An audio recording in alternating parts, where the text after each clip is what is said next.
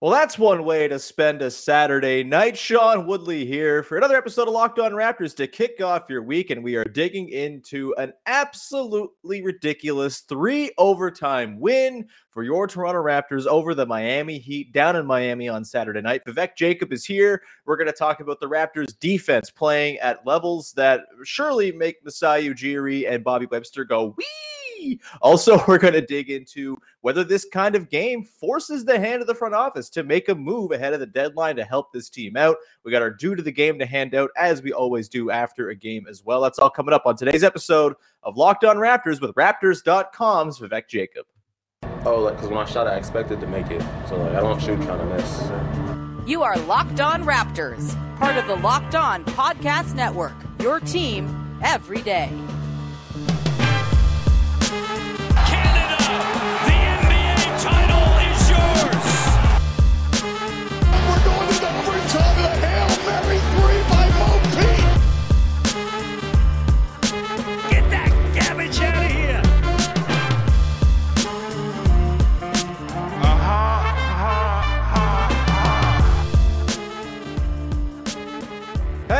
What's going on? Welcome to episode number 1107 of Locked On Raptors for Monday, January the 31st. I'm your host, Sean Woodley of RaptorsHQ.com. You can find me on Twitter, as always, at WoodleySean, and you can find the show at Locked On Raptors. You can also find the podcast free and available on all your favorite podcast platforms, so please be sure to subscribe, follow, tell a friend, rate, review, etc. Plus, you can go to YouTube and subscribe over there. We're up over 1,500 subs on the Locked On Raptors YouTube page. It's lovely to see all the people helping to juice the stats, so thank you if you've done it already. If you have not yet, there is no time like the present, so please go and check it out. And a big thank you, as always, for making us your first listen of the day here on Locked On Raptors. All right, let's dig into it. A truly bananas Raptors win over the dastardly Miami Heat down in Miami on Saturday night. Triple overtime. It was ugly. It was nasty. It made my stomach hurt. It made the people around me in the room in which I was watching the game really detest my presence, but that's okay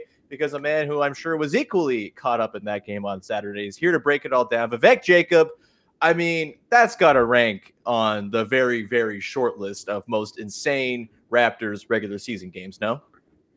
Yeah, without a doubt. I mean, it was nuts. And you look at the way the Raptors played the first three quarters, it was like, okay, here is the vision in full bloom, right? Mm-hmm. The Raptors are doing exactly what they're supposed to in terms of trapping, swarming the basketball, putting, all kinds of ball pressure, and then just getting out as much as they can in transition.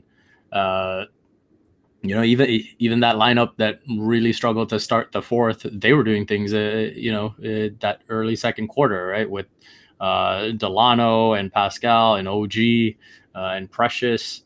I forget who was the fifth, and that was it, Boucher. And so a lot to like in those first three quarters, and then when like the first 3-ish minutes of the fourth, Miami was like, "All right, enough of this."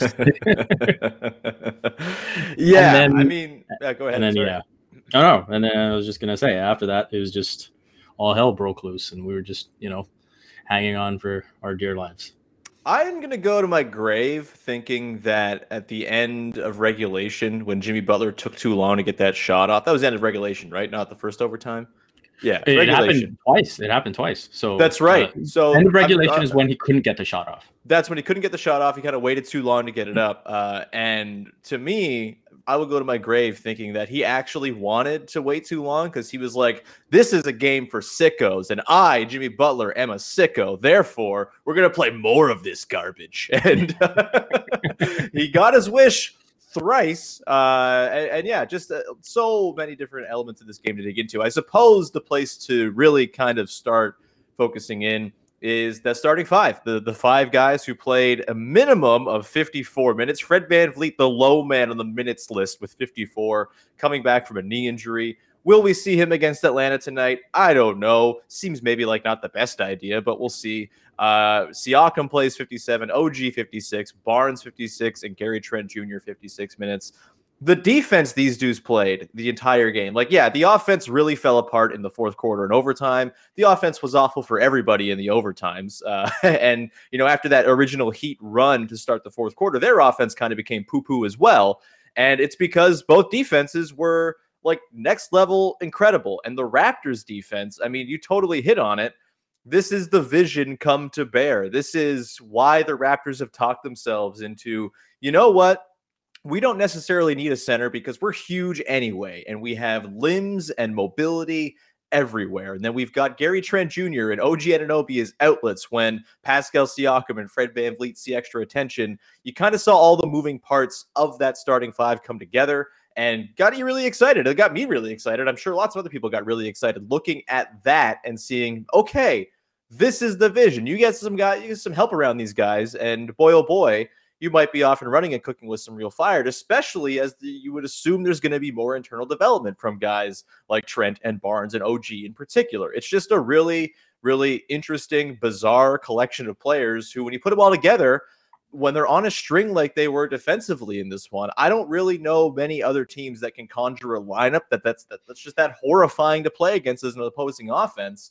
Like, for you, when you're sort of plotting out the vision for this team, I know there's been some, misgivings from some folks as, just go get a center, stop playing with the experiment. Let's just go play normal people basketball. I think you wanted to have Kem Birch starting this season, and I think it's a totally reasonable spot to be in to want to have a regular center on the floor. Our pal Samson Folk has got into depth on this, and sort of the skills that bigs bring to the floor are super necessary for healthy offense and just sort of passable basketball. The Raptors obviously have got a different thing in mind at the moment. That could change at any moment. But for you, did your belief in the Raptors experiment get sort of increased at all after watching a game like this against a really good Miami team? Yes, no Kyle Lowry, but they're still blowing teams away. How did this make you feel just about the general sort of direction of the team with those five guys as clearly the dudes they're building things around? Yeah, I'll answer that question in a second. You mentioned Kyle Lowry. So just going back to your initial point on Jimmy, Jimmy is exactly the type of dude that would be like, man, Kyle Lowry is probably loving this game and hating that he's not a part of it. Let's keep this going. Sicko recognizes sicko, man. That's Heat culture for you, baby. It's just a bunch of freaks being freaks and having the platform to do so. So to answer your question, I believe, that it can be successful, but I still have doubts over the true ceiling at which it can be successful, right? And for me, like a very big belief of mine in sports in general is that, championship teams, the best athletes, the best players are like Swiss Army knives. Mm-hmm. And so you have to be able to turn to different things when you need them, right? And basically, in case of emergency, you can break glass in any type of emergency, right? Sure. And I think the Raptors, that's why I would say you need a big, right? Even, you look at this game, Miami had a 37% offensive rebound rate, which, for all the offensive rebounding we praise of the Raptors, that was almost 10% higher than the Raptors' offensive rebounding rate. So I think that is still a concern for me. And, there's a sort of a debate to be had in terms of the whole, okay, well, if they could do that well, playing those five guys together, you add the cushion of, a 7-footer of a true rim protector, then, or a traditional rim protector, then, maybe it doesn't go to triple overtime. Yeah, I mean, we learned firsthand back in 2019 that like having diversity in the way you can play is going to be the pathway to success. Marc Gasol just happened to be that guy. He's like, oh yeah, now I'm a drop big. Now I'm a hedge big. Now I'm a big who does whatever the hell I damn well please because I'm Marc freaking Gasol. That certainly, kind of played out. And so, yeah, I've said all along, when it comes to the center thing, eventually they'll have to get somebody for those specific matchups that you're going to come across in the postseason. I just don't necessarily think they're at that inflection point as a franchise right now. But hey, That's fair. they keep playing like they did on Saturday. Maybe we're getting closer to that inflection point than we thought, because like those five guys together, I just am very, very high on the fit. I think we saw Scotty Barnes do a lot of interesting things as a defender in this one, kind of playing the center role as well. And then, of course, Pascal Siakam, if he's going to play defense like he did against the Heat, who else? You don't need anybody else back there, man. He was just like electrifying on that end. As much as he was fun to watch on offense, and as much as he is the guy who I trust the most when he has the ball in his hands to get a good shot for either him or the team, the defense in this one, to me, was the real takeaway for Siakam. Yes, there were the sort of standout plays, but just like all over the place, every single possession, he had his, presence felt in some way, shape, or form. What were your thoughts on the way Siakam defended in this one? Like, it's just an absolute masterclass from him. Yeah, it was spectacular. It seemed like he was perfectly, walking that line of, hey, I've got to be able to help out in the paint. I've got to be able to get back out to the perimeter. Obviously, Raptors fans, and we can all see that there's still, a concern with the corner threes. But in terms of executing Gabe Vincent, scheme, man, I don't like him. I don't like him. But in terms of executing the scheme that's been given to the team, Pascal Siakam is doing everything that he's supposed to do, right? Mm-hmm. So I think that's all you can ask for. And yeah, he's just next level basketball player right now, man. Like it's spectacular. Like, we have this conversation about, hey, he's not the prototypical number one guy. But right now, I don't think he's a number two guy either. Like he's very much in that like 1.5 zone that, maybe you put like a Paul George in, maybe you put like an Anthony Davis and that type of thing. Well, when Anthony Davis is playing really, really well. Can't really say that about him this season. Yeah, good point. Yeah, his defense is very good, but I don't think it's better than Pascal's. And I think when it comes down to all defense and stuff like that, like Siakam's got to be in the conversation. I don't think there's any question at this point. Like he has just been so all-encompassing, and as much as OG's the on-ball wizard, and as much as Fred is the guy digging down and getting the steals and racking up blocks as a 6-foot-tall man, I think Pascal's been their most important and best defender this season. And I think when it comes down to it, as much as the forward position is extremely loaded and it'll be very difficult, I think he's probably going to have the best all-defense case. At least to this point, I think he has the best all-defense case on the team. It's very exciting stuff. And it's also bloody impressive that he was able to maintain that level of defensive dominance while playing 56 freaking minutes. We're going to dig into, on the other side, the minutes totals, the problems with it, why it's kind of cool and novel also maybe. But we're also going to dig into whether or not this game kind of was going to force the Raptors front office's hand into whether or not they should go and make a move at the deadline to improve. There were some rumors yesterday posted by Doug Smith over at the Star about Goran Dragic. We'll dig into that. That's coming up in just 1 second here. But first, want to tell you about our pals over at Built Bar, who make the best tasting protein bars in the world. It's the protein bar that tastes like a candy bar. And if you're like me and you're using January or February to kind of wean off of the holiday eating that you went on, then I highly recommend Built Bar to help you get there.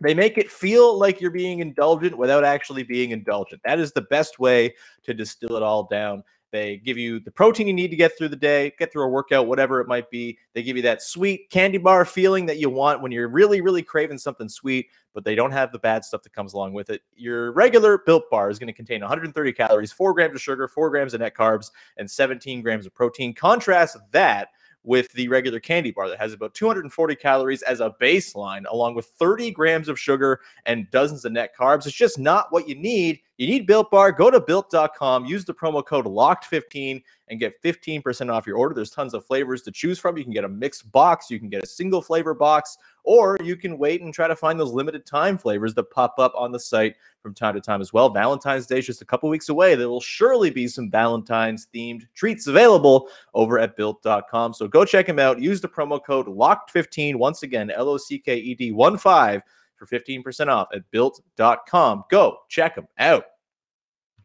All right, we continue on here with your Monday edition of Locked On Raptors and the minutes, Big V.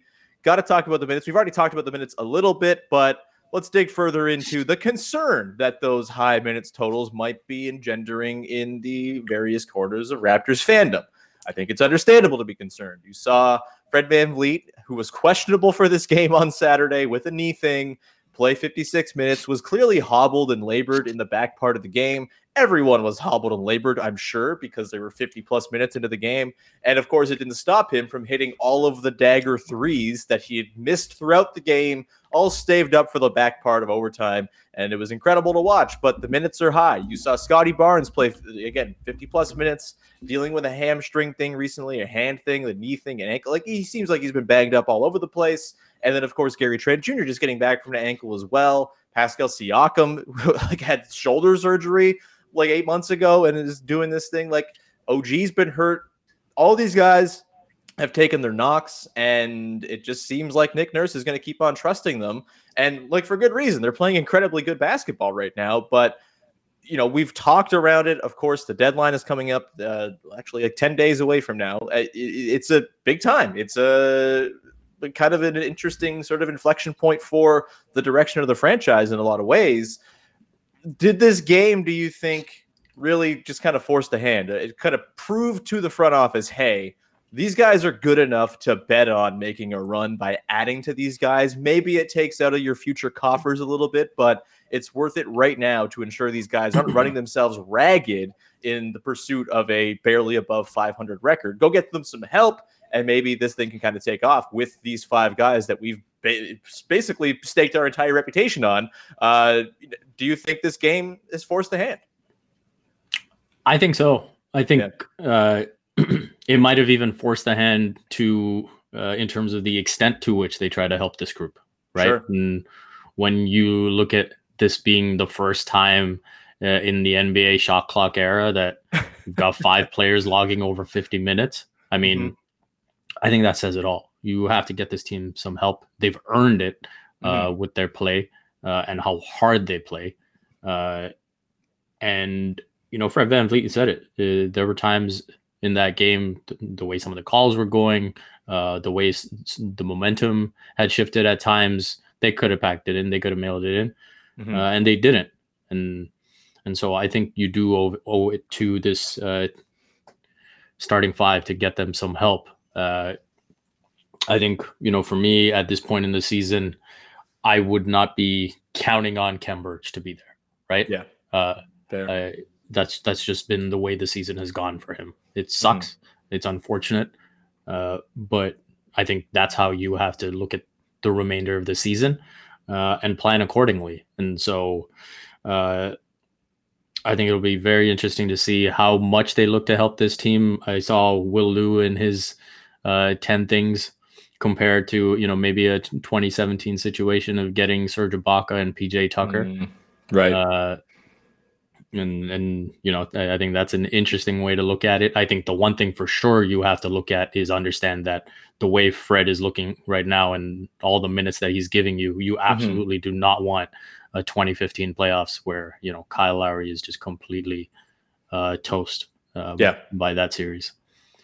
Yeah, I agree. I think, I've been pro adding at the deadline all along, and this only kind of stamped home my belief in that being the way that this should go.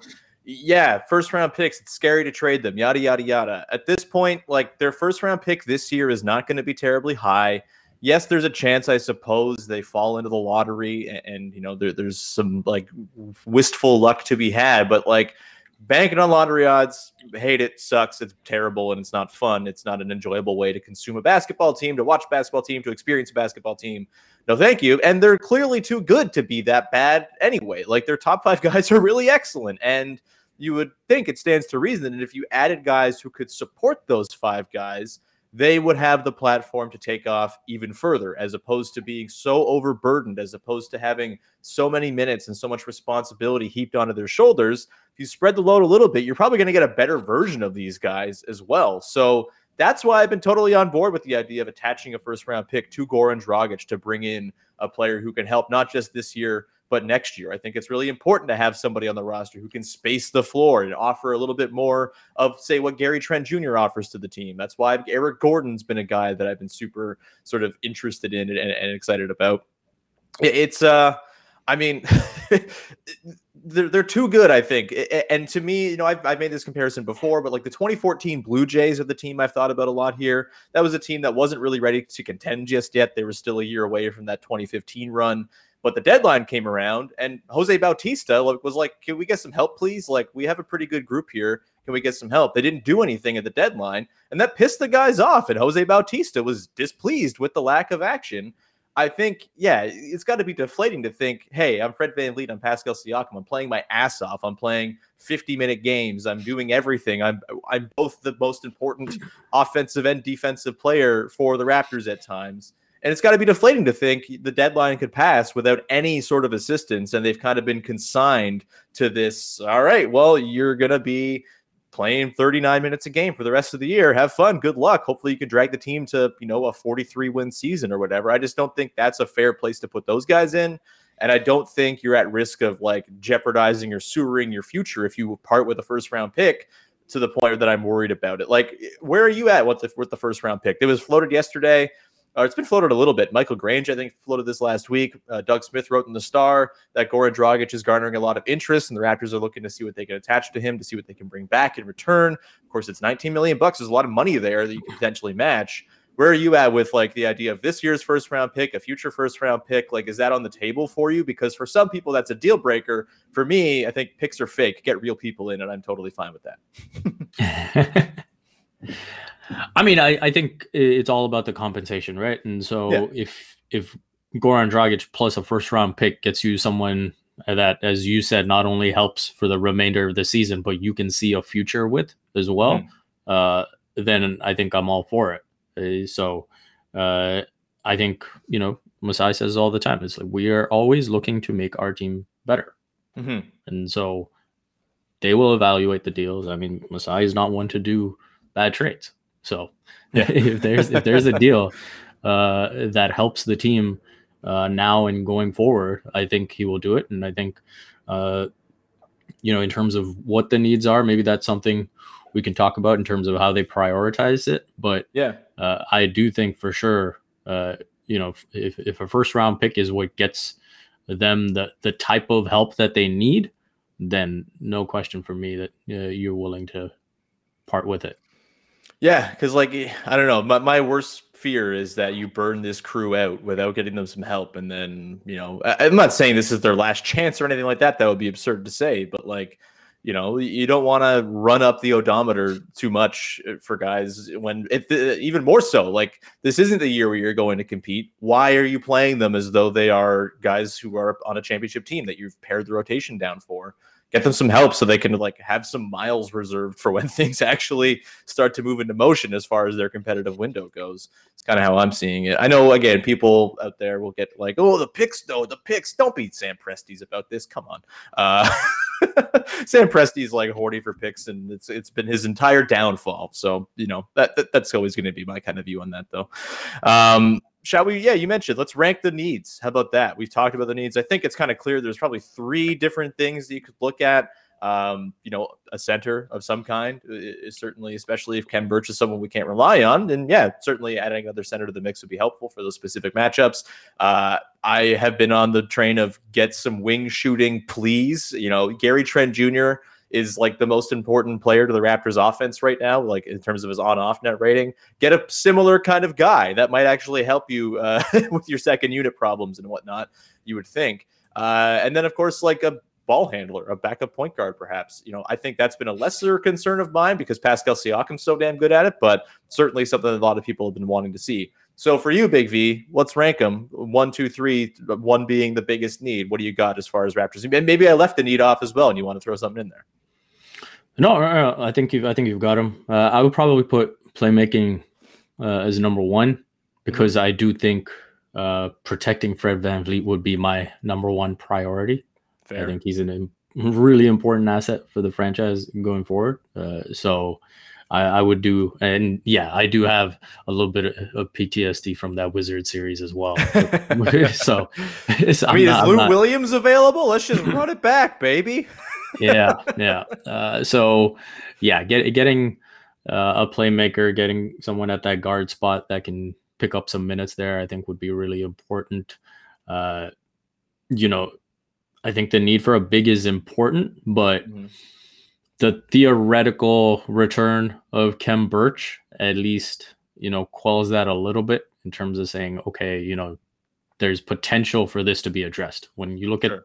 the Fred VanVleet situation, it's like, okay, are we really going to give Delano Banton and Malachi Flynn minutes at this point? No. So nothing substantial anyway. So yeah, I think that would be number one on my list. Then I'd probably go.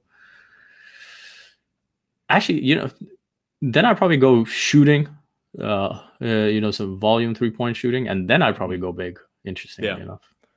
Yeah, I think for me, I go volume wing shooting just to offer another similar element to what you get with Gary Trent Jr. You're probably not going to get the same thing because that dude has the cojones of the man who invented cojones. Like, I don't know, like he's the original cojone purveyor. Like, that guy rocks, and you're not going to find someone as brazen with the shot making that he has. But if you can find somebody who can be a guy who can be a guy who can spell him in the second unit, or play with Gary Trent Jr., multiple shooters on the floor, anybody? How does that sound? Like, I think that to me is the way I would rank it. Then first, a shooting wing first. And then for me, I guess a backup point guard probably second. I'm just so happy with Pascal as the backup point guard. I feel like there's a way to work the rotation where Fred's not playing 7,000 minutes and also Pascal gets to be the main backup guard.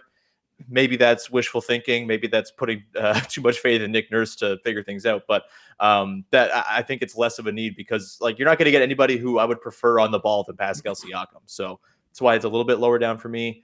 But the big one, as I've talked about, I'm a little bit less concerned about that time-wise. Eventually, yeah, if they can get Jakob Poeltl and Lonnie Walker, great. That's awesome. But and actually, that's going to be a podcast we do later this week. But I think that's sort of where I would slot in my personal power rankings of the needs. Big V, we're going to wrap up the show in just a second here. We're going to come back. We're going to talk about the dude of the game, dig into a man who really, really grinded his way to being the hero of that game on Saturday. We'll get to that in just 1 second here. But first, just want to tell you that we have a trade deadline show planned for Locked On at Locked On NBA's YouTube page next Thursday from 2 to 4 Eastern. We'll have a wonderful panel. John Corrales, Josh Lloyd, and a bunch of guests will be popping in there to talk about the deadline as it all unfolds next Thursday. So get ready for that. That's going to be a lot of fun. Go subscribe to the Locked On NBA YouTube page pronto.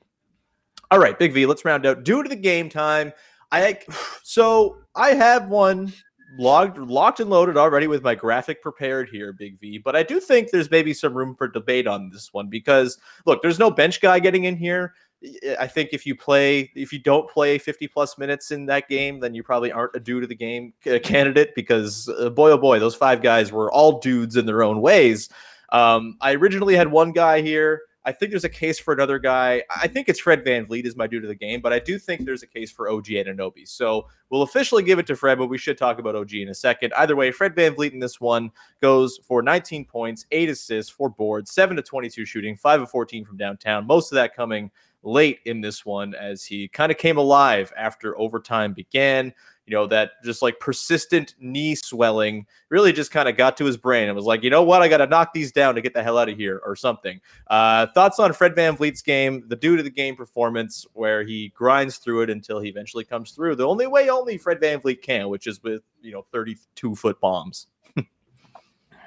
Yeah, I think it's impressive that he has that level of confidence, right? Where he can struggle all night. And then all of a sudden you're down 1 in overtime and he can just pull up and be like, all right, 2-point lead. I'm here now. Yeah. Thanks for coming, guys. But yeah, I think Fred VanVleet, the one thing you love about all these guys is no matter what the degree of struggle is on the offensive end, defensively, they're pluses and they're going to find a way to keep themselves on the floor, keep competing. I've said this is kind of the biggest sort of legacy of Kyle Lowry, right? That you have all these two-way guys that have a serious commitment to winning on both ends of the floor. And so I think obviously Fred VanVleet really embodies that. And OG Anunoby, I think you talk about those 2 stops on Jimmy Butler, one at the end of regulation, one at the end of the first overtime period, knocked down some important shots. He almost had a big tip in, almost had a big fadeaway that could have won the game after kind of bobbling the ball a little bit.